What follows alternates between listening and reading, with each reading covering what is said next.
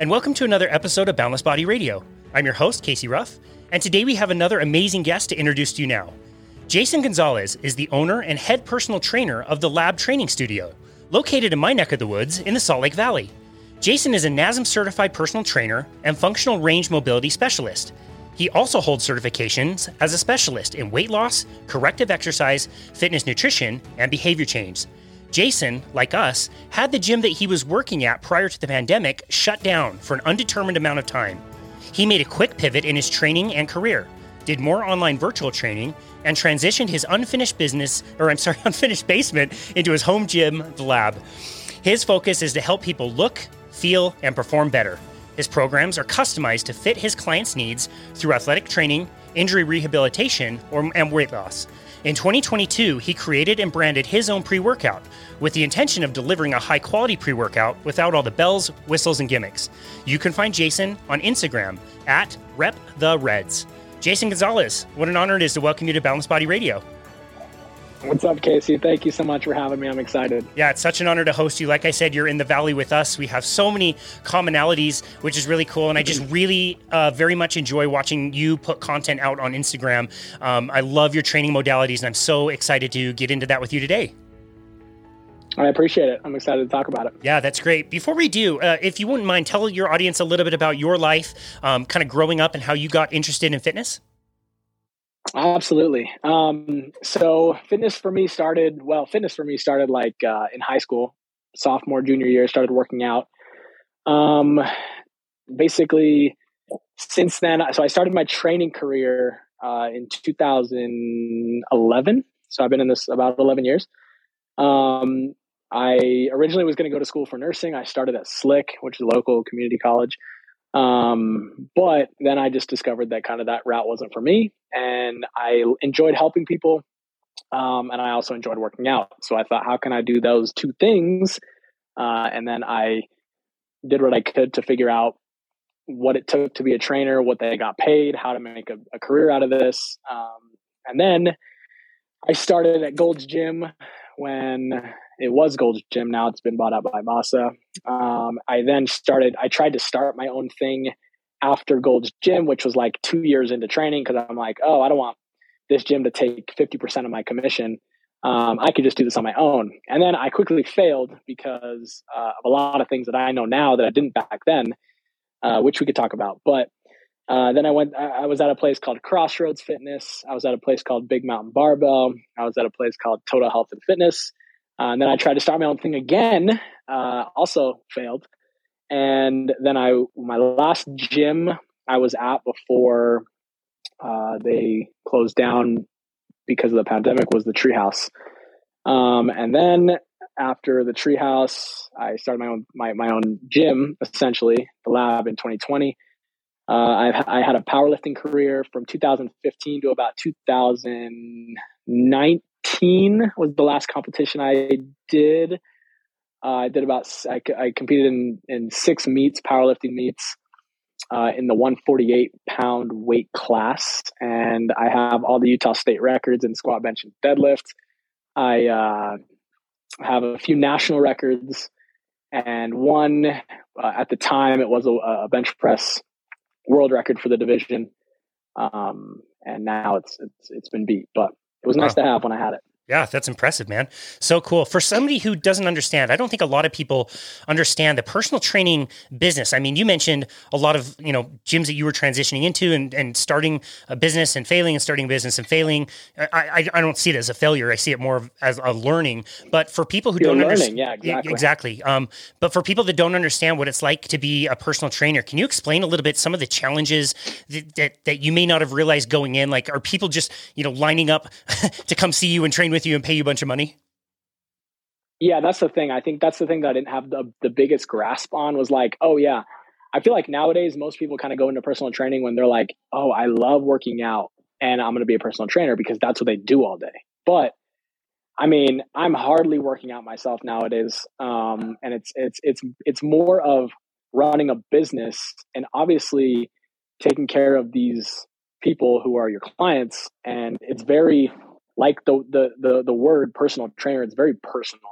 And if you're not personal, if you can't be a chameleon with your clients and kind of mirror that, then there's like good luck finding clients. There's going to be a very small niche with that. But yeah, it's very much business, a lot more business than I originally thought. Yeah, totally. I mean, even in some of those big gyms, we worked at a large corporation as well.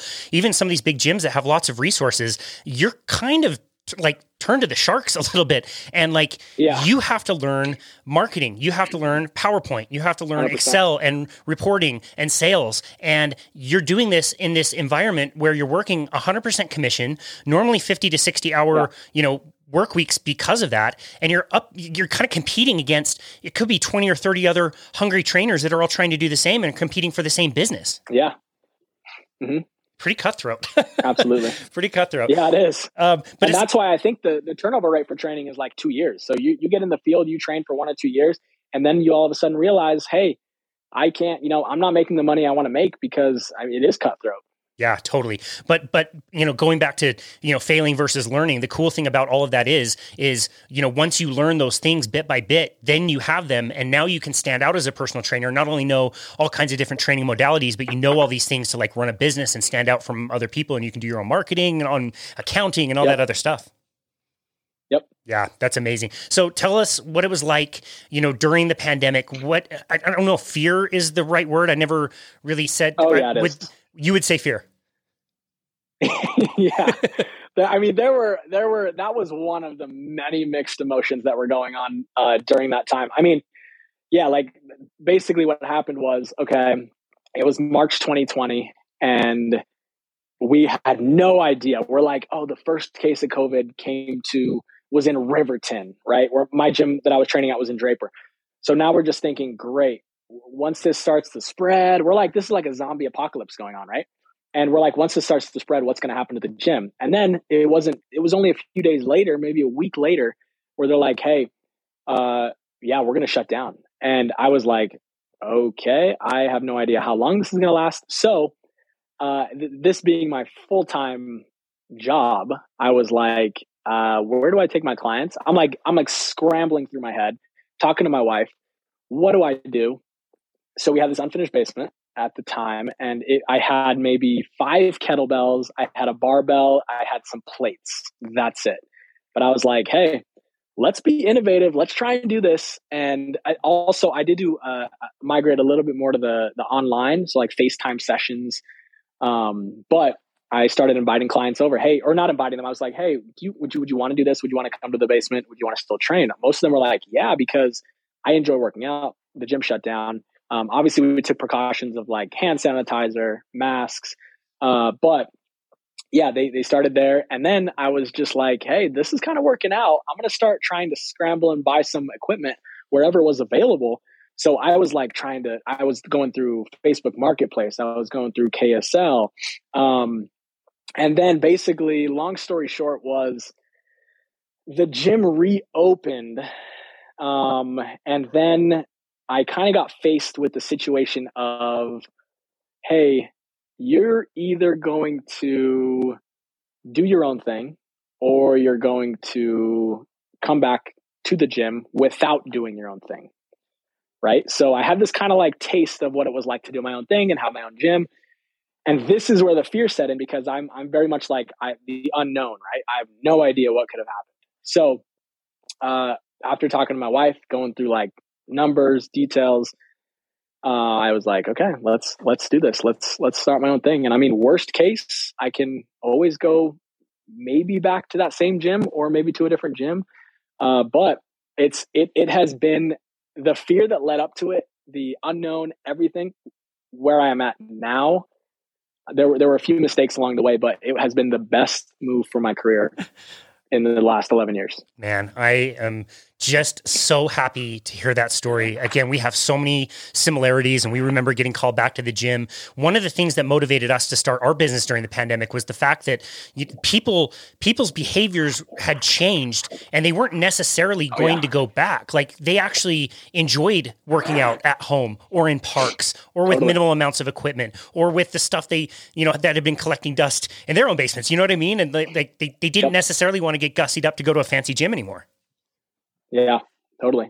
That's amazing. Well, I absolutely love that. And like I said, one of the things that I respect the most about you and watching you on Instagram is the vast amount of different tools and resources that you use with your clients and how you are able to show those on Instagram freely so people can learn and people can try to do some of the things you do. So as I was kind of planning out this episode and trying to think of how we could make this, really fun and unique, I was thinking about maybe talking about all the different modalities you use, but I decided on let's dial up a few kind of like normal scenarios of people that would reach out to you, something that a lot of the listeners could maybe relate to, and talk about your ideas of program design and, where you think there's opportunities, where the risks are, things you're going to be watching more than others so that people can get a sense of, like if I'm working with a personal trainer, if I'm working with Jason, I'm not just getting a cookie cutter program, do exactly this list of exercises that I give to everybody. It's so highly customized and individualized, which I love and appreciate. So if you don't mind, we can talk about a few different scenarios and deep dive into each one. Absolutely. Great. Love that idea. Great. Okay. So one that I see commonly, and I see commonly around here, in Utah and the Salt Lake Valley, we get to have like bigger families. Lots of people have a bunch of kids and, the mom can have several kids. And we notice like the kind of, they're a little bit financially more well off later in life, but maybe they've sacrificed themselves quite a bit. And so I'm thinking like a 40-year-old mom, she wants to kind of lose weight, but her priority is to her family and she wants to take care of her family. She does want, to lose the stubborn weight that, maybe each pregnancy she gained 10 or 15 pounds and wasn't able to get it off. What are some of the things you're thinking about when you're thinking about program design for somebody like that? Totally. So one of the first things I would ask if I am talking to this 40-year-old mom is, what have you been doing the past 6 months? What's the goal, which we kind of went over, and if they have any injuries, because all those things I can kind of base a really well thought out plan off of that. If she's dealing with a shoulder injury, then I can manipulate anything to adjust for that shoulder or the knee or whatever it is. So basically I'm not trying to, if she comes at me with the injury from the injury standpoint of, my shoulder's been kind of bugging, I'm not going to directly go and say, okay, let's try and fix the shoulder, because I'd rather, I can, there may be things I can do to help, but I want her to give her a workout while just adapting to that injury and then potentially helping that injury along the way. And then, we would go into it. We would have our first session. From a programming standpoint, I'm looking at it like, okay, I've never heard of anybody complain of being too strong. Number one, I want to make sure that she's moving really well, whether that's like the lunging, like I take like the basic movement patterns of lunge, squat, hinge, push, pull. Sometimes we'll add some carries. But then from that, there's so many like variables, so much variety you can do with just like a push-up per se, right? And this is where I think a lot of people go wrong is, there's the push-up, but I can elevate her hands, I can elevate her feet, I can add weight to her back, I can add tempo, I can do 1.5 reps. Like there's so many different varieties you can do for one specific movement. So I don't like to get super complicated with the movement I'm doing. But for the specific case, I would say, let's get her strong, let's get her moving right. And along the lines with those two words are, I never want to put strength on dysfunction, right? So if she's moving and her lunge looks off, I'm never going to load that until the lunge looks right. I mean, it's very simple. Like every trainer should think about doing that. It's nothing, out of the ordinary. And it would save so much challenge for the future. So again, with that too, I'm looking at, and I just made a post about this, long-term, whether we call it athletic development or whether we call it development in general. I'm looking at what is she going to be doing 5 years from now, 10 years from now, right? Whether that's not training, if it's training with me, great. If it's not, also great, because I'm setting her up for success down the road. So the long-term development is absolute key when I think about that. So then you can move into like, if she wants the weight loss, if she's looking at a little bit of weight loss, I would then figure in some sort of conditioning aspect or cardio aspect, something to kind of keep the heart rate elevated through the session while still attacking those pillars of get her strong, get her moving right. And on the side of nutrition, I don't dive a whole lot into the nutrition side. Like I'm not going to write meal plans. Granted, I could, I just don't like to, quite frankly. So basically what I would give her is I would say, here's some guidelines on caloric intake, protein intake. We could even dive into fat and carb intake, but the guidelines would be, okay, this is why you're not potentially dropping those 10 to 15 pounds. Here's what you can do to go more in the direction of dropping that weight. Gotcha. So it's not like a set thing where they have to be tracking all the time. It's just something they could be more aware of in general. Exactly. Yeah. Because like I'm coming from the standpoint of, and I get it, like everybody's going to be different about this, but if my 6-year-old's having a birthday party, I'm not going to think to myself, oh, I can't enjoy and spend time and hang out with my family because I'm limited by what I have to eat and how much I have to eat. So I'm like, hey, go enjoy it. But just realize, hey, maybe we're a little bit over on the calories. So maybe the next day, settle down and don't consume as much. Mm. Yeah, I really love that. I find that this type of person, kind of getting into 40s, maybe into menopause, for females tend to do pretty well with very, very light, time restricted eating, like maybe just skipping a meal in the morning and then eating a more normal mixed meal for lunch and dinner. They seem to respond really, really well to that and matches with their hormones pretty well. I'm not a corrective exercise specialist, although I'm very familiar with the certification. My wife Bethany is, and so I'm sitting next to the textbook that talks all about it. And nice. Corrective work is very interesting, and it's so helpful to get in and help somebody who's in pain and fix different muscle imbalances. But I remember really early on in my career, one of my very first managers said that like you can correct something all day, every single time this person comes in, and you can get them better movement in a problem area. But at some point, that person is also looking for those other results. They want to lose weight. They want to get strong. And so I wonder, would you agree with that statement? It sounds like you totally do that. Like, yeah, we want to fix 100%. The shoulder, but you can do that along the way and still get really good results on those other things.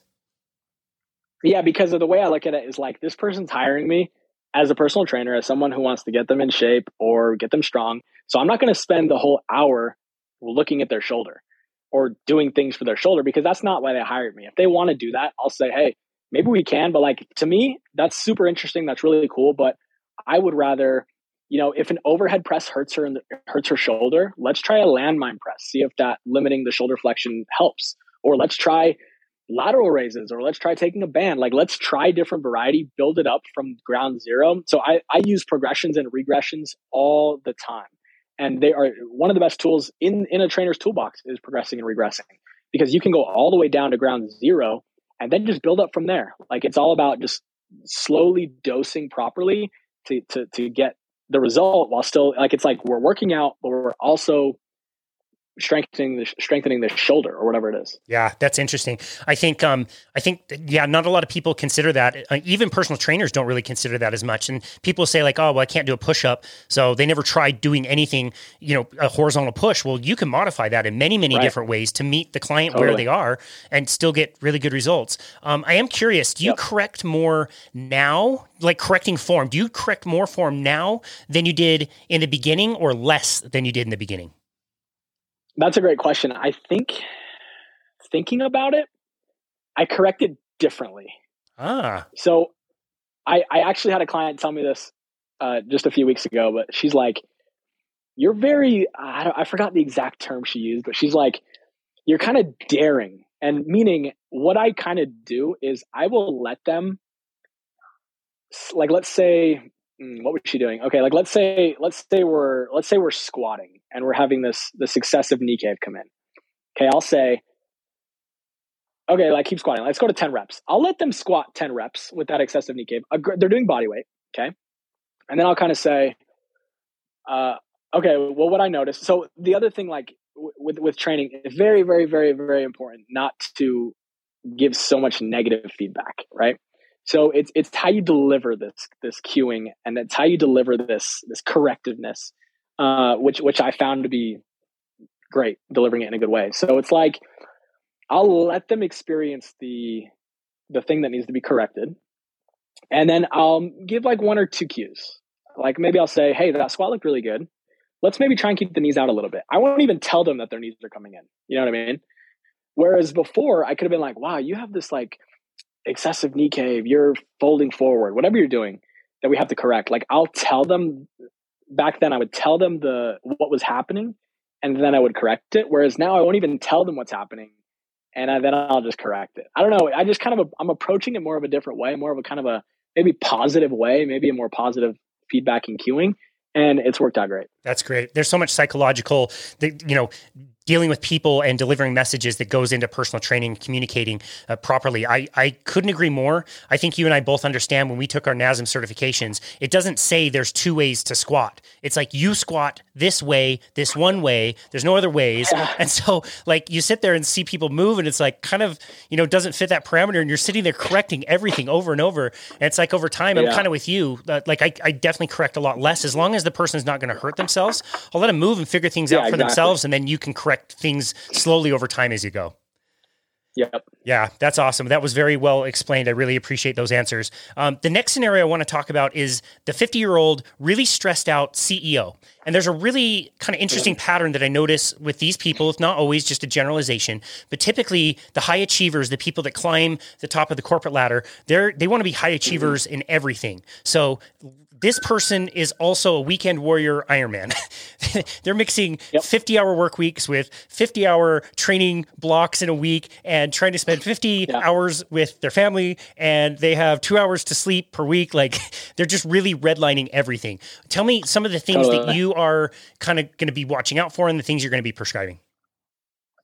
So load management on this one is going to be key. And this this goes along with other situations like this too, but load management, what I'm doing, like I can dictate everything that this person does when they come and see me. So I can say, okay, knowing what's going to cause central nervous fatigue, or versus what's going to cause more muscular fatigue, or what's going to be more of a peripheral approach, which is like, let's say this person just ran an Ironman. They're coming to train on Monday, right? You just got done Sunday. I would say that's not the time to like put them through a crushing workout. And hopefully like building a buy-in is huge. Like, these other trainers are doing and people are doing, but you have to get these people to trust you, right? I literally had a client tell me hours ago that they're like, I trust you. And they asked me a question and I gave them an answer. They're like, yeah, I 100% trust you. And when they said that, like that just makes me extremely more motivated and happy and grateful that they trust me. Meaning now what I tell them to do, like they will do it.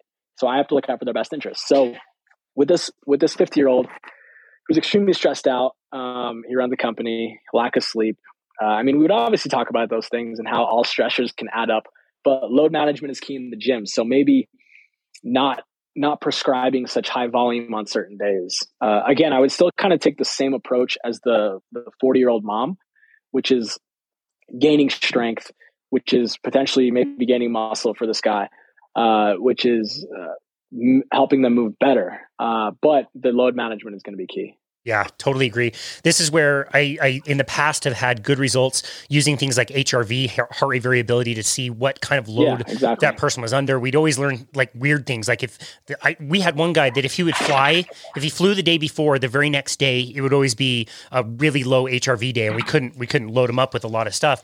But I always like the idea of kind of having like a B workout in the back pocket for somebody who comes in and they are really tired, and like a rest day or something. And a rest day, people get really frustrated by it and they never want to take rest days, but rest day doesn't necessarily mean do nothing and sit on the couch and binge Schitt's Creek. Exactly. Like you can still do something. Let's work on mobility. Let's work on core strength. Let's just not do a really intense, heart rate metabolic type workout in that scenario. Let's maybe work on something different, and we can make a lot of progress doing that. Exactly. And I actually utilize that a lot with a lot of my clients, is kind of like a high-low approach, which is like a Charlie Francis kind of methodology. But where one day, let's say they come in and they're completely gassed and tired, or they're not feeling right, then I would take a low day approach and I would say, okay, let's maybe do some light aerobic conditioning. Let's work on peripheral muscles, which peripheral muscles are like, let's do some bicep curls, some triceps, some lateral raises, right? Something that's not going to fatigue them a whole lot, because their central nervous system is so fried and fatigued. The last thing you need to do is fry that even more. Yeah, I love that. The stress management piece is so important. And the thing to realize for most people is stress comes in so many different forms, but your body doesn't really know the difference. It just accumulates in a lot of different things. So like if you have work stress and you have workout stress and you live in a stressful environment and you're using microwaves and plastics and you live in the city with a lot of pollution, like those things have accumulated effects, and they will all add up and they can break people. It's all stress. It's all stress. Exactly. I really like the idea of looking at it like a bank account where you make deposits and you also take withdrawals. And if you keep withdrawing that bank account, you're going to be really running out of money pretty quick unless you're depositing good sleep, quality diet, mobility work, walking sometimes, meditation, any of those things that can address some of those stresses in life so it's just not too much for that person. Yep. Yeah, that's awesome. Okay, next scenario. This is one of my favorites. Both you and I got to work with a very, very high-level soccer player, teenager, again, extremely high level, and the work ethic is just so cool. A big shout out to Willow, who we both have gotten to train, like I said. Yeah. She's just an amazing person. And like with this type of athlete, it's really interesting. It's like this is a level 3 type of an athlete if I'm going by my nutrition coaching certification, where it's not like, the first scenario that we talked about where it's like, let's watch your food a little bit. Let's kind of have some basics in mind. You're not going to nail this perfectly. You can enjoy birthday parties. This person is not that. This person is, you get extremely specific recommendations. You just do them. Like, you have to figure out a way to do them. If somebody's cooking for you, if somebody's shopping for you, if you're doing it, like, there's no other choice. You got to kind of execute the plan. So when you see somebody like that performing at a very high level, could be younger in their training career, what things are you looking for there? So that would be more along the lines of what I would kind of break down their strengths and weaknesses. So at that level, they are at that like higher level, but there are some strengths and weaknesses. So I would try and figure out, whether that's taking them through some sort of tests that could determine a strength and weakness, whether that's like a jump test to see if they are more of a force dependent athlete, meaning they're strong, or whether they're more of a velocity dependent athlete, meaning that they're maybe quick, they can jump high. Typically, there are discrepancies between those two if I were going to take them through a test. So then I would say, okay, this person needs work with force production. So then we would do a training program specifically more focused on force production, less on the velocity side of things, or maybe taking them through whatever their sport is. Let's say in this case soccer. What are kind of the top or the higher rated injury rates in this sport, and then do exercises that could reduce the risk of anything happening with those, let's say knee injury or ankle injury, groin injury. I was going to say with soccer, it's normally transverse plane at the knee, right? Is it like a twisting exercise where you're planted? Is that the most common? Well, yeah, like if you think of like an ACL injury, there's two ways that an ACL injury could happen. And it's through that rotation that you talked about, where like the tibia or the lower half stays still and the upper half rotates. So you get this rotation at the knee, or it's through hyperextension. So if the knee goes backwards excessively, then that's the way it could happen. So, what we do in that case is we work in the more lateral plane. We do rotational things, whether that's rotational jumps. Decelerating is also a huge thing that I would work on. Running from a sprint, stopping at a specific spot. Definitely working in the multi-planes is good. Yeah, interesting. This is where specificity becomes so important. Like if we go back again to that first scenario that we talked about, the 40-year-old mom, we can give such a wide variety of different exercises done in different ways. And like, it doesn't really matter. Let's incorporate some of those basic movements. Like you talked about a push, a pull, a hinge, those kinds of things are all really important, but you're opening up to such a wide range of things to do, where like you don't get better at soccer by playing tennis. And those two things have completely different movement components, metabolic components, and that needs to be mimicked in the training. There's so much change of direction. You're always playing on grass, like you're playing in different temperatures at different altitudes. Like all of that needs to be considered when you're designing a program for that person. Yeah. 100%. Yeah, that's amazing. It was so fun to watch Willow specifically bring a bag of soccer balls, like 20 soccer balls, into the back in December. There's snow on the ground. She doesn't care. She's clearing off a little piece of turf and just blasting soccer balls off the crossbar from like 40 feet. Like so cool to see. Yeah, that girl has grit. And that's another conversation, but all these high school kids that want to make it to a college level, like I've seen a lot. And you need the grit, you need the drive for sure. And if you want to make it to that level. Totally. It's so cutthroat out there. So I guess main priorities would be training specifically for your sport, injury prevention. Obviously, injury would be so detrimental, especially at a young age for that particular sport. If you lose a developmental year, because you're rehabbing a knee versus out playing, that's such a big difference. Those are the biggest areas of opportunity for you. Yeah. And just breaking down their strengths and weaknesses. That's great. Going from there. Awesome. Okay, next one. This is, let's say, somebody a little bit younger. They have zero knowledge of workouts or eating well. They don't really cook. They're grub hubbing, a few times a day, possibly. They don't look like they're horribly out of shape. They just haven't done anything, and maybe they're just almost like a skinny fat. What are some things you're considering when working with this person? So nutrition aside, obviously we would definitely touch on that.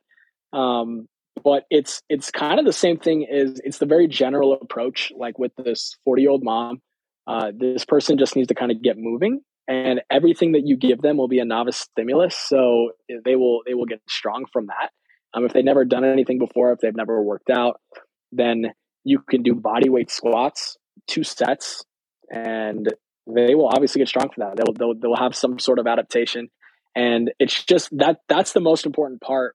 I think if this person, let's say, has never worked out, or dealing with anybody who's never worked out, they are coming to you and they're a blank canvas. So everything that you give them is just even more important, because the way people learn, I read this book. It's like a Guide to Better Movement, I think it is.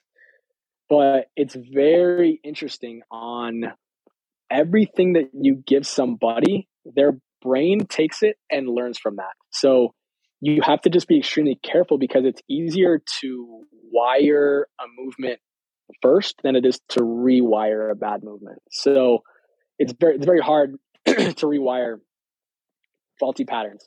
So that's everything that you give this person, or I would give this person, their lunge, squat, hinge, push, pull has to be really good. Yeah, just make sure those movements are covered, and then you can add complexity and different elements as you go. But you're right, like pretty much anything will work in the beginning if you stick with those fundamentals. One of my favorite books, I don't know if you've read this one, one of my favorite books is called Go Wild, and it makes the point that we have built computers that can pretty easily beat us at chess, but we will never be able to make a machine that can reach out and articulate a chess piece with the grace and ease that humans can. And it makes specifically the reference of, like, think about opening a door, pulling the door and walking through it. Like, everybody does that without giving it a second thought, maybe hundreds of times a day. That is so crazy complex. And the coordination and proprioception, balance, spatial awareness, all that is crazy. And the point being that, like, the brain, we think of the brain as like remembering, rap lyrics or something from a decade ago, but it's way more about coordinating movement. Totally. Yeah. And so sad to think that our brain size peaked, 10, 15,000 years ago. and those humans were probably way more dexterous and fit and graceful than we are today. It's kind of unfortunate. Right. I do want to comment a little bit about nutrition on this one. I don't know how you feel about it, so I would want your feedback. I think the place I would start nutrition wise with this person is I would tell them to find anything that they could make at home and start making 1 or 2 meals more per week at home than they did previously. And I wouldn't care. Yeah, I like that. I wouldn't care if they were getting, pasta from a box and ragu spaghetti sauce and boiling the pasta and making that at home. And I find that if people just start at any level of just eat real food, eat food that you made, whatever it is, they start to notice different tastes over time. They start to understand that quality makes a difference, and they'll naturally kind of gravitate towards whatever nutritional preferences they have. Yeah, I like that. Cool. Oh, that's awesome. Okay. The last scenario I wanted to talk about, we get these from time to time. I had one when I was back at the gym. So much fun. This is somebody older age, 60s, 70s, 80s. And, they made it this far in life and they just want to have the rest of their time to really enjoy their lives. I think with today's day and age, we get so many people that can live a long life. They have a long lifespan, but they have such a poor health span. It's like, I personally would rather die at 60 having a nice healthy life versus dying at 90 and being kept alive by a bunch of drugs and medications and surgeries and things like that. This is just for the person that wants to continue to age well and have health span, not just lifespan. What things would you be thinking about here? It's movement. Movement would be what I would be thinking of here. So whether that's, I would think of breaking down, let's call it specific joints, thoracic, shoulder, hip, knee, ankle, and then gearing my programming based around the movement of those joints. So let's say, for example, a cable row. Let's say in a half kneeling position, half kneeling cable row, they're down. I would say, okay, let's pull the cable back, and then let's release. Let's extend the arm, extend the shoulder. When you get to the end, rotate, give a little thoracic rotation towards that front knee, right? So now we're adding in this rotation. And most people at the gym, the bodybuilders, where have you, are like, no, you shouldn't rotate right at the end. But that's where rethinking and putting movement first comes a little bit before the strength and the hypertrophy side of things. So in that case, I would add a little bit of rotation at the thoracic, add an exhale at the end, and then pull back. Things would be obviously much more slower. So for some, actually, I have like a 75-year-old who we do some plyometrics, some jumps, some med ball stuff. But I would definitely think of the movement as first. Yeah, gotcha. No, that's interesting. I do like the concept of moving slower and challenging, the muscle fibers in a way. We had Fred Hahn on our show last year, and he made the point that when we refer to muscle tissue, slow twitch, fast twitch muscle tissue, we're not talking about the rate at which that tissue is firing. We're talking about the rate at which that tissue is going to fatigue, which means you can still train at a slow tempo, but if you're pushing that person based on Henneman's law, you're recruiting first the slow twitch, then more of the intermediate twitch, and then more of the fast twitch muscles. So you absolutely can work the entire spectrum and range of muscle tissue, even if you're working at a slow tempo, which is then really pretty much eliminating any type of risk of injury for that person. Totally. Yeah. Another benefit that not a lot of people talk about as far as strength training is inside the bones. Can you talk a little bit about strength training and how that benefits our bones? Oh, like bone density? Yeah. Oh, I mean, it benefits. I mean, there's not much else to say about it. It's like, it's 100% going to be like, I mean, if you look at all the studies out there, all the research, it's like, oh, you want to increase bone density? I mean, strength train. Don't just like jump on the treadmill and start walking. Let's lift. And obviously it would be, if you know nothing about it, it'd be in your best interest to find somebody who can help you with that, like a trainer. But it 100% benefits bone density. Yeah. I agree with you so much on that. All of these scenarios, definitely you want to hire somebody who is a professional who can watch you and make sure that you're moving properly. But I just think how critical, like a hinge pattern is for this person where you're bending over to pick something off the ground. We know a lot of people can really hurt their back if they're not doing that properly, but it's such a basic movement. And if you don't have a trainer watching you, you can really get hurt if you're trying to do that movement yourself, or even without strength training, you're just picking up a box off the floor or something. Yep. Yeah. As far as the bones go, I'll often kind of show people like a pen. And if you kind of flex the two ends of the pen, like the pen is still, in its same shape, but it does flex quite a bit. And that flexing movement is what helps strengthen those bones. It also, strength training can really help the connective tissue, the ligaments and tendons, which take so much longer to recover after they've been injured. Oh yeah. Yeah. That's another thing too, is I'll take into consideration tendon health and tendon strength, and not just thinking about the muscle belly, but I mean, we want to think of the tendons and ligaments. Gotcha. If you had access to full machines or a full gym for this particular person, would you lean more towards the machines than you would towards the free weights, or how would you think about that? No, I would lean a little bit more towards the free weights, because you're doing things in more of a whole body approach versus, I mean, again, not that I wouldn't use the machines, which I could, but I would just use them in a different way of let's say adding isometrics, let's say really focusing on eccentric movement. yeah, like I would gear more towards doing free weight stuff. Gotcha.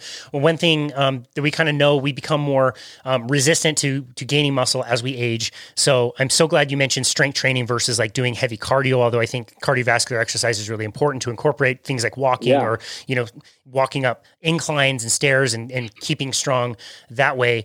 It is more and more difficult to build muscle as we age, as we know. What nutritional principles, generalized principles, this gets to be a little bit harder because these people have pretty much been eating whatever they've wanted to eat. And that's pretty set. It's a lot harder to change somebody's nutrition.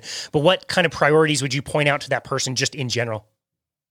I'd say, hey, focus on your protein intake. Yeah.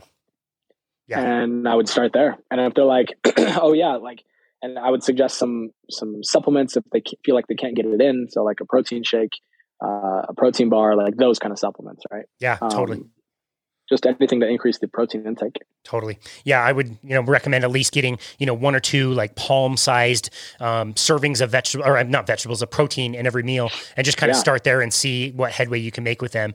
But yeah, that combined with strength training, what a lot of people fear as they age is, the fall. What we know how most people go out, they, slip, fall, and, that's kind of the broken hip that kind of starts the trend downward in health. Yep. And I think it's a balance thing, but I also more and more think it is a muscle tissue thing and being able to react when you slip, when you trip, that kind of thing.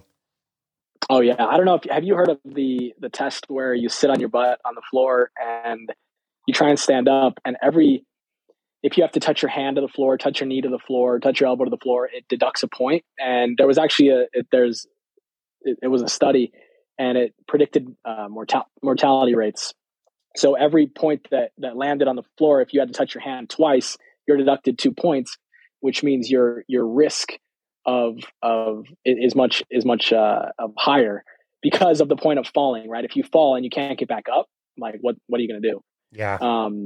So it tested kind of strength. Wow.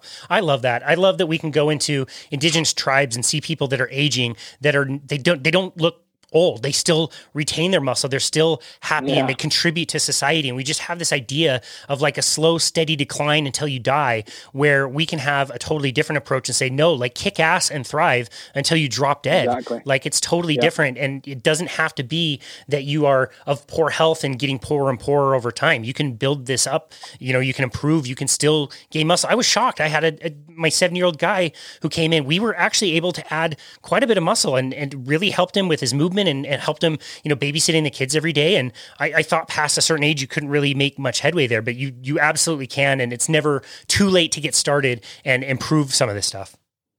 Yep. Agreed. Yeah. Awesome. So speaking of supplements, we mentioned in the introduction, your pre-workout, which I want to get to, but before we do, in general, what supplements do you find to be the most helpful for general population? So for general population, I would suggest some sort of protein supplement if they feel the need that they need to supplement protein. So whether that's a shake, I love the Fairlife shakes, taste great. And already pre-made. And then I would suggest creatine monohydrate. I would suggest caffeine if they're looking for some sort of performance enhancer. I would suggest vitamin D. Typically, I mean, obviously, if you are low, great. That's kind of one of those things where I would like maybe go get tested to see if you're low, but chances of you being low are probably pretty high. And then some sort of fish oil, and that's it. Yeah, I love all of those. It's funny, creatine's been around for so long and is so well tested. I kind of sleep on it from time to time. And I was having a discussion with somebody who was talking about it, and I recently decided to add it back in after not having it in, and it's amazing what a difference it makes. Oh yeah, I cannot believe the public eye on creatine. It's either a steroid that you shouldn't be taking, or it's either you're going to retain water and you're going to gain all this weight from taking creatine. But I think people just have the wrong expectation of what it does. Yeah, totally. And so many different benefits, for so many different people.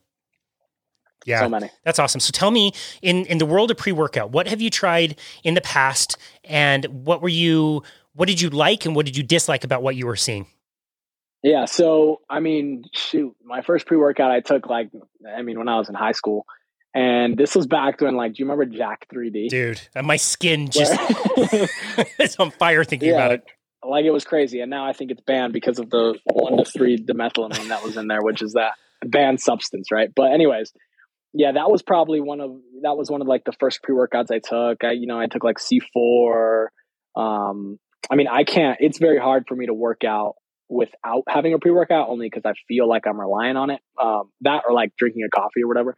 But yeah, I've been taking pre-workout for a while, but it hasn't been since like I've gotten a little bit older. I've cared a little bit more about my health, and I'm like, geez, like looking at all these supplement lists and these ingredients, and I'm just like, what is the efficacy of these ingredients? So if you look up, like, I don't know, like I don't want to take stabs or anything, so let me be careful of what I'm going to say, but I don't know, let's say you look up an ingredient that's in a pre-workout, and if you use the website examine.com, it has all references, all scientific papers. At the top, it has the details on yes, this works, or no, it does not work. So if you look up this ingredient and it does not work, then why even bother taking it? You know what I mean? Like that's my standpoint now. So when I developed this concoction of what I wanted in my pre-workout, I'm like, what works? What has papers to back its efficacy? And let's use that. Like, I'm not going to throw in unwanted stuff. And it's very like, I'm very transparent about what's in it, and anybody can go and copy the ingredients in it and make it. And I suggest they do that, or if they don't want to buy mine, because those are the ingredients that work. Wow, that's awesome. You mentioned efficacy, which is so interesting. This is saying whether something works or whether it doesn't work. There's also one level deeper, which is safety. Something could not work, but, worst case scenario, it's not bad for you. It's not going to work. It's a waste. But I think, especially in the supplement world, which is unregulated, by the way, people can say anything is in this bottle and put whatever they want in the bottle. But there's things that I believe that actively make their way into some of these supplements that are really straight up like not good for you. Mm-hmm. Mm-hmm. Yeah. Wow. Oh, 100%. So what are some of the ingredients that you find to be the most effective that you made sure to include in your pre-workout? So we had creatine monohydrate, which, like you mentioned, is the longest studied, with over 500 for sure. I don't know if it's close to 1,000 studies on creatine monohydrate. And again, I use the word creatine monohydrate. There are also different varieties of creatine that are, it's no really point in taking the other forms, because creatine monohydrate does what it's supposed to do. We have beta alanine, which is a vasodilator. And if you're not familiar with that, it's kind of like beta alanine is the one that kind of gives you the itchy feeling on your skin. People can develop tolerances to that, so sometimes people don't get that feeling, but that is what beta alanine does. It just increases the size of the blood vessel, increases blood flow, decreases blood pressure. And then there's citrulline malate, which kind of does the same thing. It increases nitric oxide synthesis in the body, so it kind of piggybacks on beta alanine. And then caffeine, of course, as a performance enhancer, it's the most effective stimulant. Other than, without getting into illegal stimulants or substances, but caffeine, and then vitamin B12, just as another energy source, another transporter, and some people are even low in vitamin B12. So why not throw it in there? Yeah, no, that's great. I think that sounds really well balanced and has a lot of important things in there. How much caffeine are you including in one serving? There's 200 milligrams per serving. Yeah, reasonable. Not enough to tranquilize a horse, but Yeah, exactly. Yeah, have to give you a jolt. No, that's great, man. Like I said, the supplement world is a bit of a quagmire, and it's really difficult to know who's making good products and who's just making snake oil. So we just really appreciate the honesty and transparency that you include in that. How were you able to make it so affordable? It's a really good price.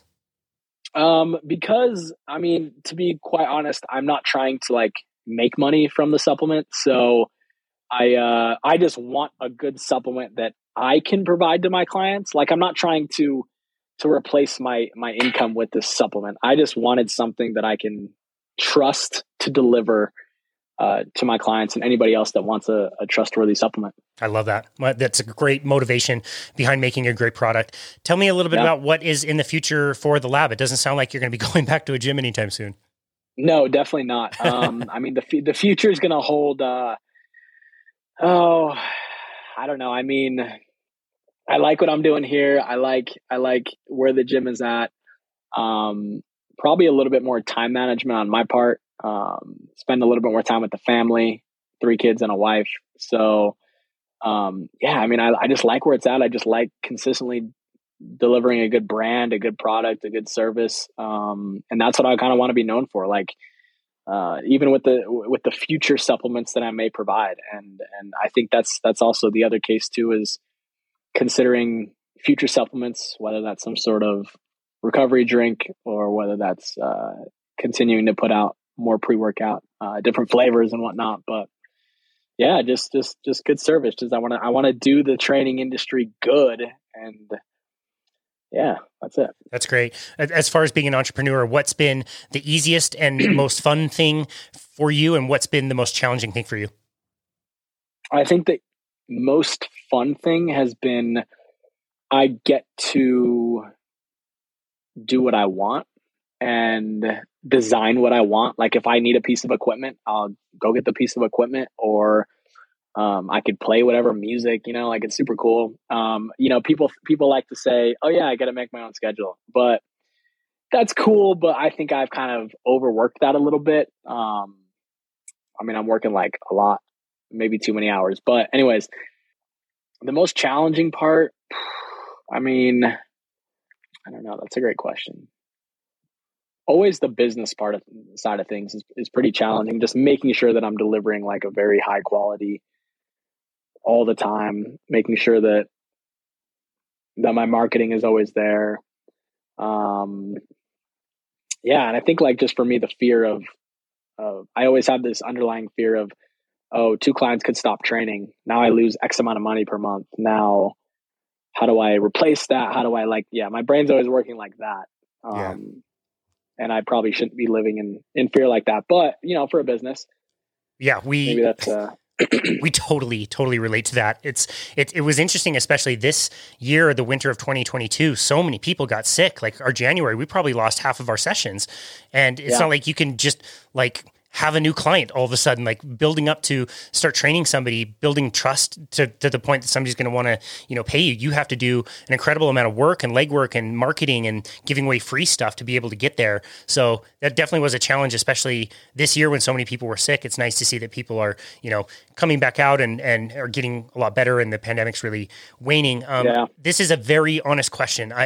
Very honest question. Yeah. It's something I struggle with constantly. When is it enough? When do you say, this was my day, I did everything I could? Dude, I hate this question. If you asked me, I'd be pissed, because I never know. When is it time? When is it time to close the laptop and be done for the day and let it lie where it is?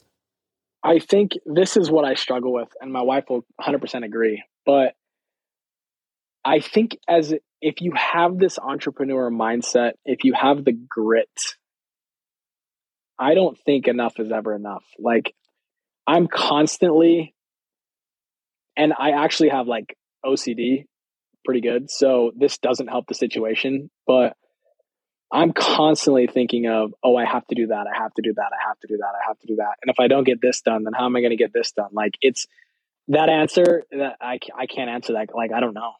Damn. I don't know when enough is never enough. And maybe that's something I need to work on, but it's very hard. Thanks for nothing. Yeah, I know, right? I really needed help with that, man. It's tough. It's tough. Like in the service industry, it's either like you have to know what your time is worth, and I don't know, maybe that's what it is. But even I've done the numbers. I'm like, okay, I want to make this much per year, which means I only have to train this much and this much per week. And that's like, I'm not cutting my work to make those numbers. I just consistently keep going. And it's very hard. And I mean, I enjoy it. There's been times that I've reached the burnout, but you just kind of manage and you just keep going. Yeah. No, I think that's a really good point. And I think with both of us having backgrounds with big corporate gyms, the answer to that question, when is it enough, is one more, or, another client, your next client. It's more than whatever X is now, it has to be Y. It has to be constantly more. And I do think it's really wise to do what you said, which is sit down, decide how much money you think you want, what are the things you need to pay for, and then reverse engineer it. And then say, you know what, I've got X number of clients on this day. I don't have as many on the other day, but this day makes up for it. So maybe that day I can spend a little more time with my family. I can trade my money resource for a time resource, maybe fix up the website or buy a piece of equipment, clean up the gym, whatever you choose to do with that time. It can still be very valuable. Exactly. Yeah. Interesting. Okay. So I really wanted to ask you this. You stared down the barrel of everything closing down, the craziest scenario that nobody could have ever imagined. The place where you are employed, where you have clients, where you are meeting new people is gone. All of a sudden, out of nowhere, you faced fear and you decided to do something about it. Tell us what the meaning of facing fear and stepping into that fear versus making it make you shy away. Oh, that's a pretty good question. I mean, that's a very good question. I think facing the fear, the outcome has been absolutely incredible. But I also, I guess maybe my brain works a little bit different, because I like to think, I play myself devil's advocate, right? Like, what if I didn't do that? What if this? What if that? I think just if somebody is in a position to potentially face the fear, I mean, I would say go ahead and do it, because worst case, you go find another job, you go back to the gym, I think I never would. This has been the biggest trigger I pulled and the biggest fear I faced in my career.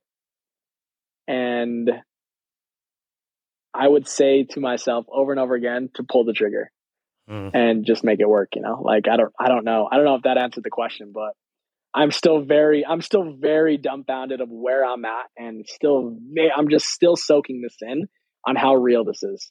And it's been 2 years. Yeah, dude, that was a fantastic answer. I think if you would have gone back to the gym and done what you'd always done, the question there of kind of what you just phrased, like, what if that scenario would have played out, I think would have led to much more regret than to step into something. And I have to point this out, not only starting over your business at different gyms that are already established, which is challenging enough, let me tell you, but to do something, to start your own thing in the pandemic. When you'd done it twice before and it didn't work out, taking those learnings and that courage and facing the fear and stepping into it and pulling the trigger, like you said, I have so much respect for that. And I'm so glad you decided to do that. This has been an amazing conversation. What is one simple tip you would like to leave with the listener that they can take and apply in their lives? Pull the trigger. I love it. Dude, I absolutely love that. What a great answer.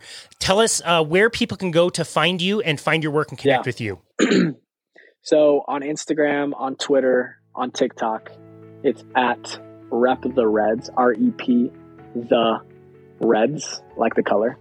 And website is thelabtrainingstudio.com.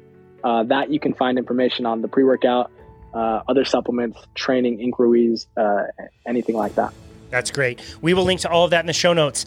Man, Jason Gonzalez, what an amazing conversation. Thank you for pulling the trigger, dude.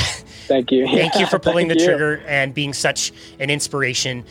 Like we said in the beginning, you're so great about, trying all these different modalities and doing lots of fun stuff with your clients, but you're not just keeping them to yourself, you're sharing them. And I, for one, find it to be very inspiring. It gives me lots of ideas, and I know it helps a lot of people. You're not just hoarding your own information, you're out there and you're sharing it. You're creating things that haven't been created that, are to your standards that really, really help people. And so I just am so grateful for you and for your work and for the time you took to be on our show today. We really appreciate you. Appreciate it. I appreciate you for having me. Absolutely. It was an honor. And this has been another episode of Boundless Body Radio.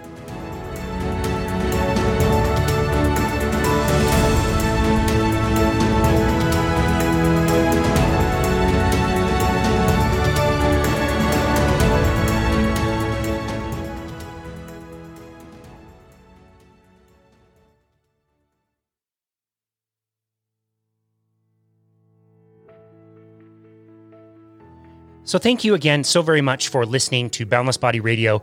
I can't thank you, the listener, enough. We are so grateful for you.